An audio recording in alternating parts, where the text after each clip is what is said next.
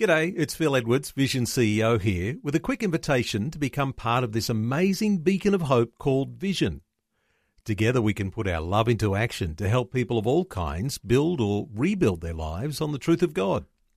Please consider the part you can play during our upcoming Visionathon appeal, remembering that it's your support that makes Vision possible, including this podcast. Audio on demand from Vision Christian Media. Exploring faith and the future. Neil Johnson and Bible teacher Dr. Camille Majdali.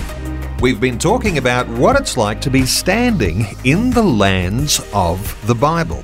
We started talking in our last segments, Camille, about the book of Revelation and the 7 churches that are listed there. You began to tell us about some of those churches and the cities that you visited, which are geographically very important when we understand that the Bible mentions them and they are mentioned in context in the book of Revelation. Tell us those 7 churches again and some of the highlights that you've got on some other of those cities.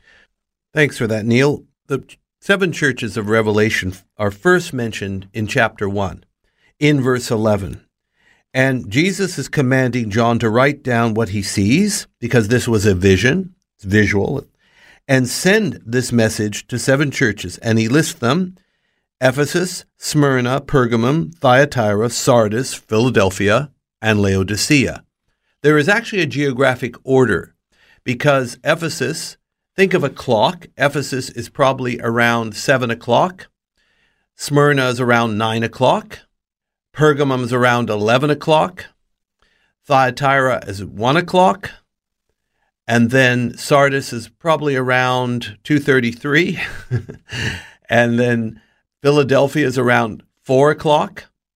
And Laodicea is about 5:36. So you could almost have done a circuit circling those 7 churches. In addition, one of the churches I want to highlight is Pergamum. And Pergamum is found in Revelation chapter 2. If you go there, first thing you'll know, you see an acropolis, not unlike the Acropolis in Athens. In other words, it's a natural high hill with a level top, and that's where the ancient city was. Indeed, you have to take a cable car to get to the top of Pergamum.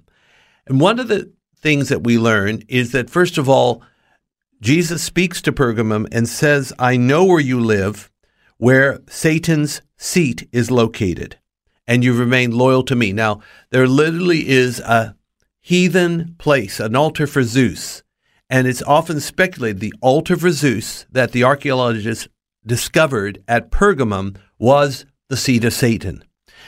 As a result of the seat of Satan there in Pergamum, you have the mention of a Christian martyr called Antipas. He was martyred at Satan's seat, or near Satan's seat.